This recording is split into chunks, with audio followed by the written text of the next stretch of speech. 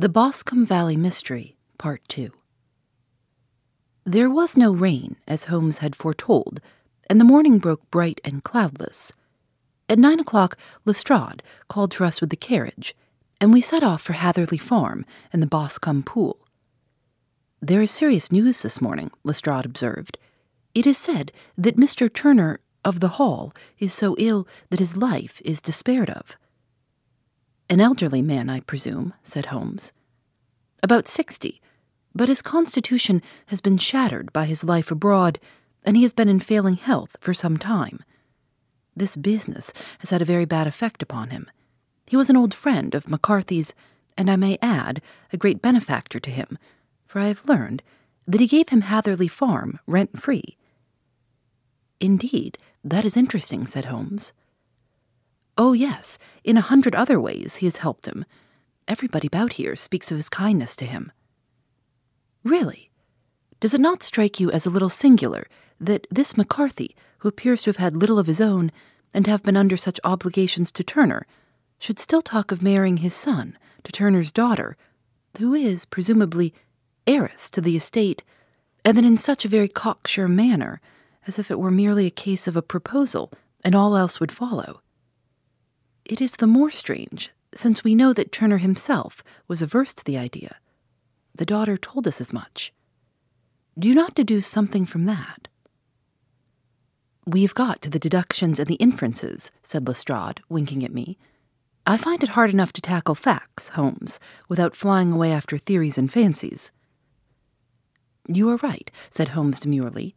"You do find it very hard to tackle the facts."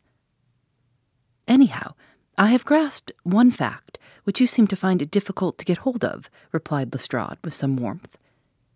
"And that is?" "That McCarthy Sr. met his death from McCarthy Jr., and that all theories to the contrary are the merest moonshine." "Well, moonshine is a brighter thing than fog," said Holmes, laughing. "But I am very much mistaken if this is not Hatherley Farm upon the left." "Yes, that is it." It was a widespread, comfortable-looking building, 2-storied, slate-roofed, with great yellow blotches of lichen upon the grey walls. The drawn blinds and the smokeless chimneys, however, gave it a stricken look, as though the weight of this horror still lay heavy upon it. We called at the door, when the maid, at Holmes's request, showed us the boots which her master wore at the time of his death, and also a pair of the son's, though not the pair which he had then had. Having measured these very carefully from 7 to 8 different points, Holmes desired to be led to the courtyard, from which we all followed the winding track which led to Boscombe Pool. Sherlock Holmes was transformed when he was hot upon such a scent as this. Men who had only known the quiet thinker and logician of Baker Street would have failed to recognize him. His face flushed and darkened. His brows were drawn into 2 hard black lines, while his eyes shone out from beneath them with a steely glitter. His face was bent downward, his shoulders bowed, his lips compressed, and the veins stood out like whipcord in his long, sinewy neck. His nostrils seemed to dilate with a purely animal lust for the chase, and his mind was so absolutely concentrated upon the matter before him that a question or remark fell unheeded upon his ears, or, at the most, only provoked a quick, impatient snarl in reply. Swiftly and silently he made his way along the track which ran through the meadows, and so by way of the woods to the Boscombe Pool. It was damp, marshy ground, as is all that district, and there were marks of many feet, both upon the path and amid the short grass which bounded it on either side. Sometimes Holmes would hurry on, sometimes stop dead, and once he made quite a little detour into the meadow. Lestrade and I walked behind him, the detective indifferent and contemptuous, while I watched my friend with the interest which sprang from the conviction that every one of his actions was directed towards a definite end. The Boscombe Pool, which is a little red-girt sheet of water some 50 yards across, is situated at the boundary between the Hatherley Farm and the private park of the wealthy Mr. Turner. Above the woods which lined it upon the farther side, we could see the red, jutting pinnacles which marked the site of the rich landowner's dwelling. On the Hatherley side of the pool, the woods grew very thick, and there was a narrow belt of sodden grass, 20 paces across, between the edge of the trees and the reeds which lined the lake. Lestrade showed us the exact spot at which the body had been found, and indeed, so moist was the ground that I could plainly see the traces which had been left by the fall of the stricken man. To Holmes, as I could see by his eager face and peering eyes, very many other things were to be read upon the trampled grass. He ran round, like a dog who was picking up a scent, and then turned upon my companion. "What did you go into the pool for?" he asked. "I fished about with a rake. I thought there might be some weapon or other trace. But how on earth—" "Oh, I have no time. That left foot of yours with its inward twist is all over the place. A mole could trace it, and there it vanishes among the reeds. Oh, how simple it would all have been had I been here before they came like a herd of buffalo and wallowed all over it. Here is where the party with the lodge-keeper came, and they have covered all tracks for 6 or 8 feet round the body. But here are 3 separate tracks of the same feet." He drew out a lens and lay down upon his waterproof to have a better view, talking all the time rather to himself than to us. "These are young McCarthy's feet. Twice he was walking, and once he ran swiftly, so that the soles are deeply marked and the heels hardly visible. That bears out his story. He ran when he saw his father on the ground. Then here are the father's feet as he paced up and down. What is this, then? It is the butt end of the gun as the son stood listening. And this, what have we here? Tiptoes, square, too, quite unusual boots. They come, they go, they come again. Of course, that was for the cloak. Now where did they come from?" He ran up and down, sometimes losing, sometimes finding the track, until we were well within the edge of the wood and under the shadow of a great beech, the largest tree in the neighborhood. Holmes traced his way to the farther side of this and lay down once more upon his face with a little cry of satisfaction. For a long time he remained there, turning over the leaves and dried sticks, gathering up what seemed to me to be dust into an envelope, and examining with his lens not only the ground, but even the bark of the tree as far as he could reach. A jagged stone was lying among the moss, and this also he carefully examined and retained. Then he followed a pathway through the wood until he came to the high road, where all traces were lost. "It has been a case of considerable interest," he remarked, returning to his natural manner. "I fancy that this grey house on the right must be the lodge. I think that I will go in and have a word with Moran, and perhaps write a little note. Having done that, we may drive back to our luncheon.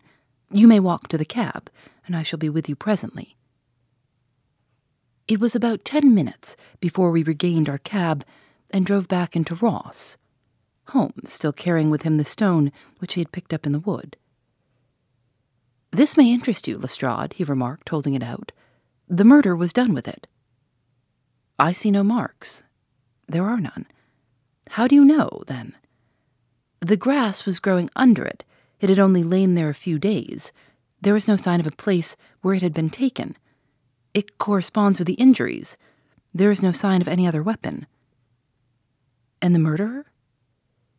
"Is a tall man, left-handed, limps with the right leg, wears thick-soled shooting boots and a grey cloak, smokes Indian cigars, uses a cigar holder, and carries a blunt penknife in his pocket.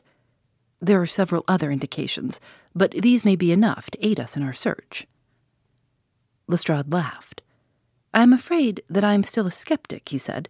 "Theories are all very well, but we have to deal with a hard-headed British jury." "You work your own method, and I shall work mine," answered Holmes calmly. "I shall be busy this afternoon, and shall probably return to London by the evening train." "And leave your case unfinished?" "No, finished. But the mystery?" "It is solved." "Who was the criminal, then?" "The gentleman I describe." But who is he? Surely it would not be difficult to find out.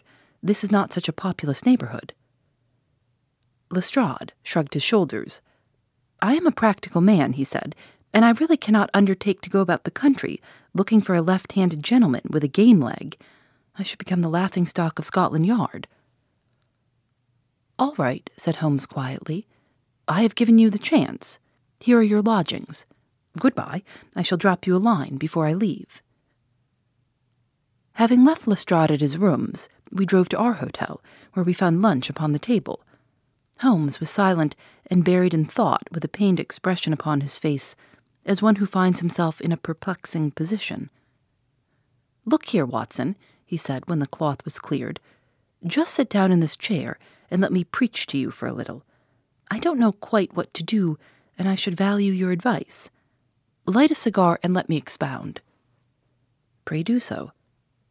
Well, now in considering this case, there are 2 points about young McCarthy's narrative which struck us both instantly, although they impressed me in his favor and you against him.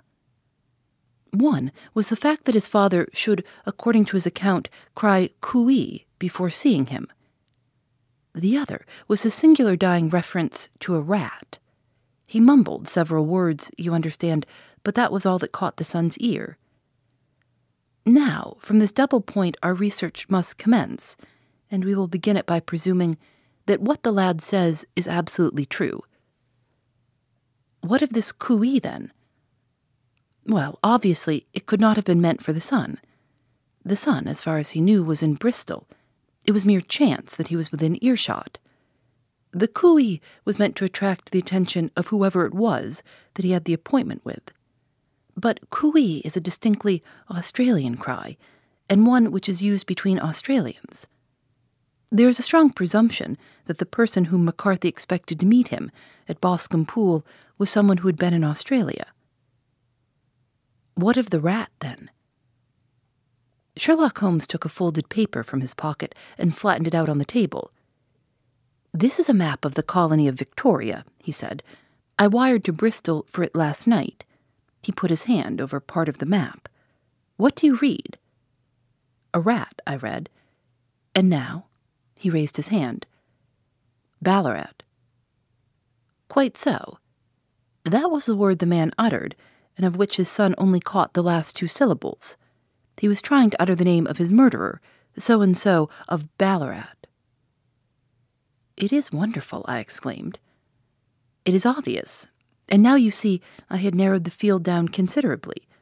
The possession of a grey garment was a 3rd point, which, granting the son's statement to be correct, was a certainty. We have come now, out of mere vagueness, to the definite conception of an Australian from Ballarat with a grey cloak. Certainly. And one who is at home in the district, for the pool can only be approached by the farm or by the estate where strangers could hardly wander. Quite so. Then comes our expedition of today.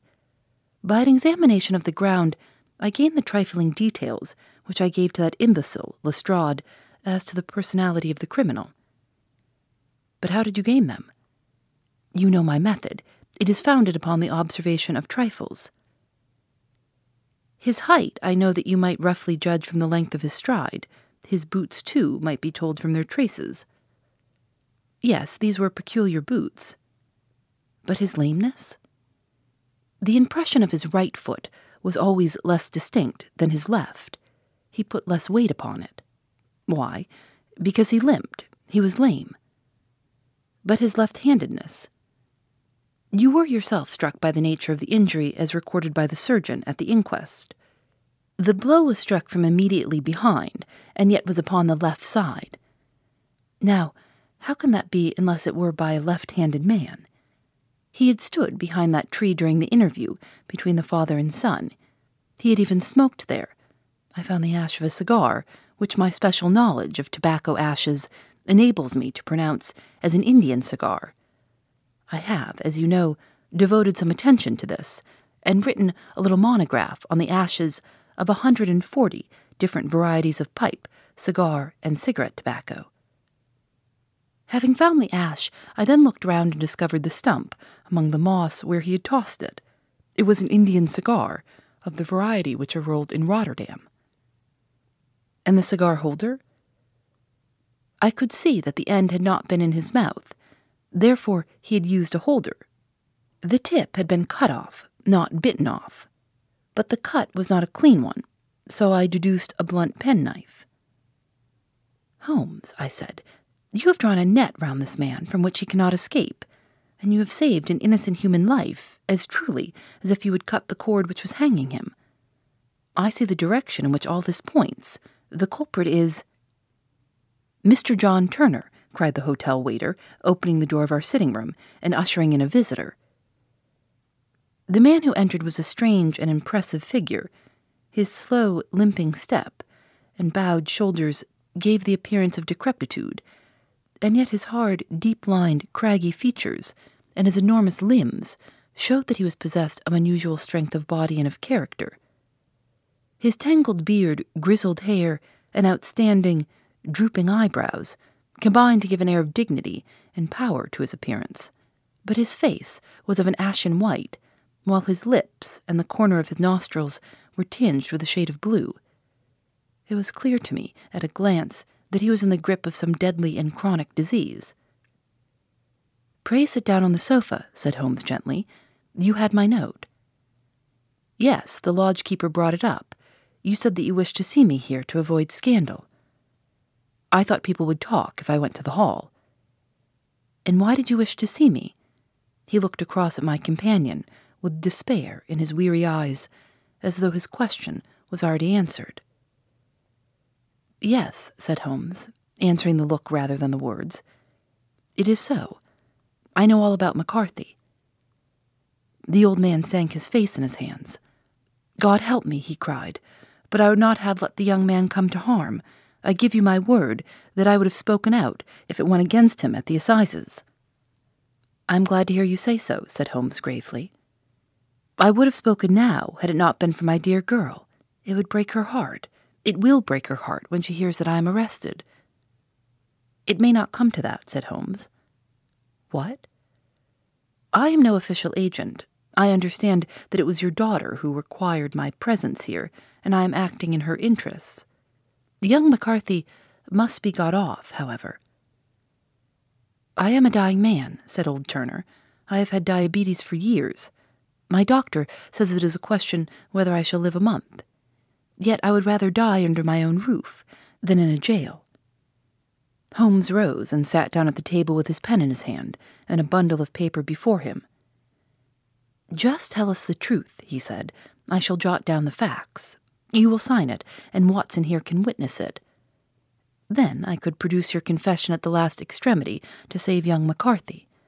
I promise you that I shall not use it unless it is absolutely needed." "It's as well," said the old man. "It's a question whether I shall live to the assizes, so it matters little to me, but I should wish to spare Alice the shock. And now I will make the thing clear to you. It has been a long time in the acting, but will not take me long to tell. You didn't know this dead man, McCarthy. He was a devil incarnate, I tell you that. God keep you out of the clutches of such a man as he. His grip has been upon me these 20 years, and he has blasted my life. I'll tell you first how I came to be in his power. It was in the early 60s at the diggings. I was a young chap then, hot-blooded and reckless, ready to turn my hand at anything. I got among bad companions, took to drink, had no luck with my claim, took to the bush, and in a word became what you would call over here a highway robber. There were 6 of us, and we had a wild, free life of it, sticking up a station from time to time, or stopping the wagons on the road to the diggings. Black Jack of Ballarat was the name I went under, and our party is still remembered in the colony as the Ballarat Gang. One day, a gold convoy came down from Ballarat to Melbourne, and we lay in wait for it and attacked it. There were 6 troopers and 6 of us, so it was a close thing, but we emptied 4 of their saddles at the first volley. 3 of our boys were killed. However, before we got the swag, I put my pistol to the head of the wagon driver, who was this very man, McCarthy. I wished to the Lord that I had shot him then, but I spared him, though I saw his wicked little eyes fixed on my face, as though to remember every feature. We got away with the gold, became wealthy men, and made our way over to England without being suspected. There I parted from my old pals and determined to settle down to a quiet and respectable life. I bought this estate, which chanced to be in the market, and I set myself to do a little good with my money, to make up for the way in which I had earned it. I married, too, and though my wife died young, she left me my dear little Alice. Even when she was just a baby, her wee hand seemed to lead me down the right path as nothing else had ever done. In a word, I turned over a new leaf and did my best to make up for the past. All was going well when McCarthy laid his grip upon me. I had gone up to town about an investment, and I met him in Regent Street with hardly a coat to his back or a boot to his foot. "Here we are, Jack," says he, touching me on the arm. "We'll be as good as a family to you. There's 2 of us, me and my son, and you can have the keeping of us. If you don't, it's a fine, law-abiding country, is England, and there's always a policeman within hail." Well, down they came to the West Country. There is no shaking them off, and there they have lived, rent-free, on my best land ever since. There was no rest for me, no peace, no forgetfulness. Turn where I would, there was his cunning, grinning face at my elbow. It grew worse as Alice grew up, for he soon saw I was more afraid of her knowing my past than of the police. Whatever he wanted he must have, and whatever it was, I gave him without question. Land, money, houses, until at last he asked a thing which I could not give. He asked for Alice. His son, you see, had grown up, and so had my girl, and as I was known to be in weak health, it seemed a fine stroke to him that his lad should step into the whole property. But there I was firm. I would not have his cursed stock mixed with mine. Not that I had any dislike to the lad, but his blood was in him, and that was enough. I stood firm. McCarthy threatened. I braved him to do his worst. We were to meet at the pool midway between our houses to talk it over. When I went down there I found him talking with his son, so I smoked a cigar and waited behind a tree until he should be alone. But as I listened to his talk, all that was black and bitter in me seemed to come uppermost. He was urging his son to marry my daughter with as little regard for what she might think as if she were a slut from off the streets. It drove me mad to think that I, and all that I held most dear, should be in the power of such a man as this. Could I not snap the bond? I was already a dying and a desperate man. Though clear of mind and fairly strong of limb, I knew that my own fate was sealed. But my memory and my girl, both could be saved if I could but silence that foul tongue. I did it, Mr. Holmes. I would do it again. Deeply as I have sinned, I have led a life of martyrdom to atone for it. But that my girl should be entangled in the same meshes which held me was more than I could suffer. I struck him down with no more compunction than if he had been some foul and venomous beast. His cry brought back his son, but I had gained the cover of the wood, though I was forced to go back to fetch the cloak, which I had dropped in my flight. That is the true story, gentlemen, of all that occurred. "Well, it is not for me to judge you," said Holmes, as the old man signed the statement which had been drawn out. "I pray that we may never be exposed to such a temptation." "I pray not, sir. And what do you intend to do?" "In view of your health, nothing. You are yourself aware that you will soon have to answer for your deed at a higher court than the assizes. I will keep your confession, and if McCarthy is condemned, I shall be forced to use it. If not, it shall never be seen by mortal eye, and your secret, whether you be alive or dead, shall be safe with us." "Farewell, then," said the old man solemnly. "Your own deathbeds, when they come, will be the easier for the thought of the peace which you have given to mine." Tottering and shaking in all his giant frame, he stumbled slowly from the room. "God help us," said Holmes after a long silence. "Why does fate play such tricks with poor helpless worms? I never hear of such a case as this that I do not think of Baxter's words, and say, 'There but for the grace of God, goes Sherlock Holmes. James McCarthy was acquitted at the assizes on the strength of a number of objections which had been drawn out by Holmes and submitted to the defending counsel. Old Turner lived for 7 months after our interview, but he is now dead, and there is every prospect that the son and daughter may come to live happily together in ignorance of the black cloud which rests upon their past. Phoebe Reads a Mystery is recorded in the studios of North Carolina Public Radio, WUNC.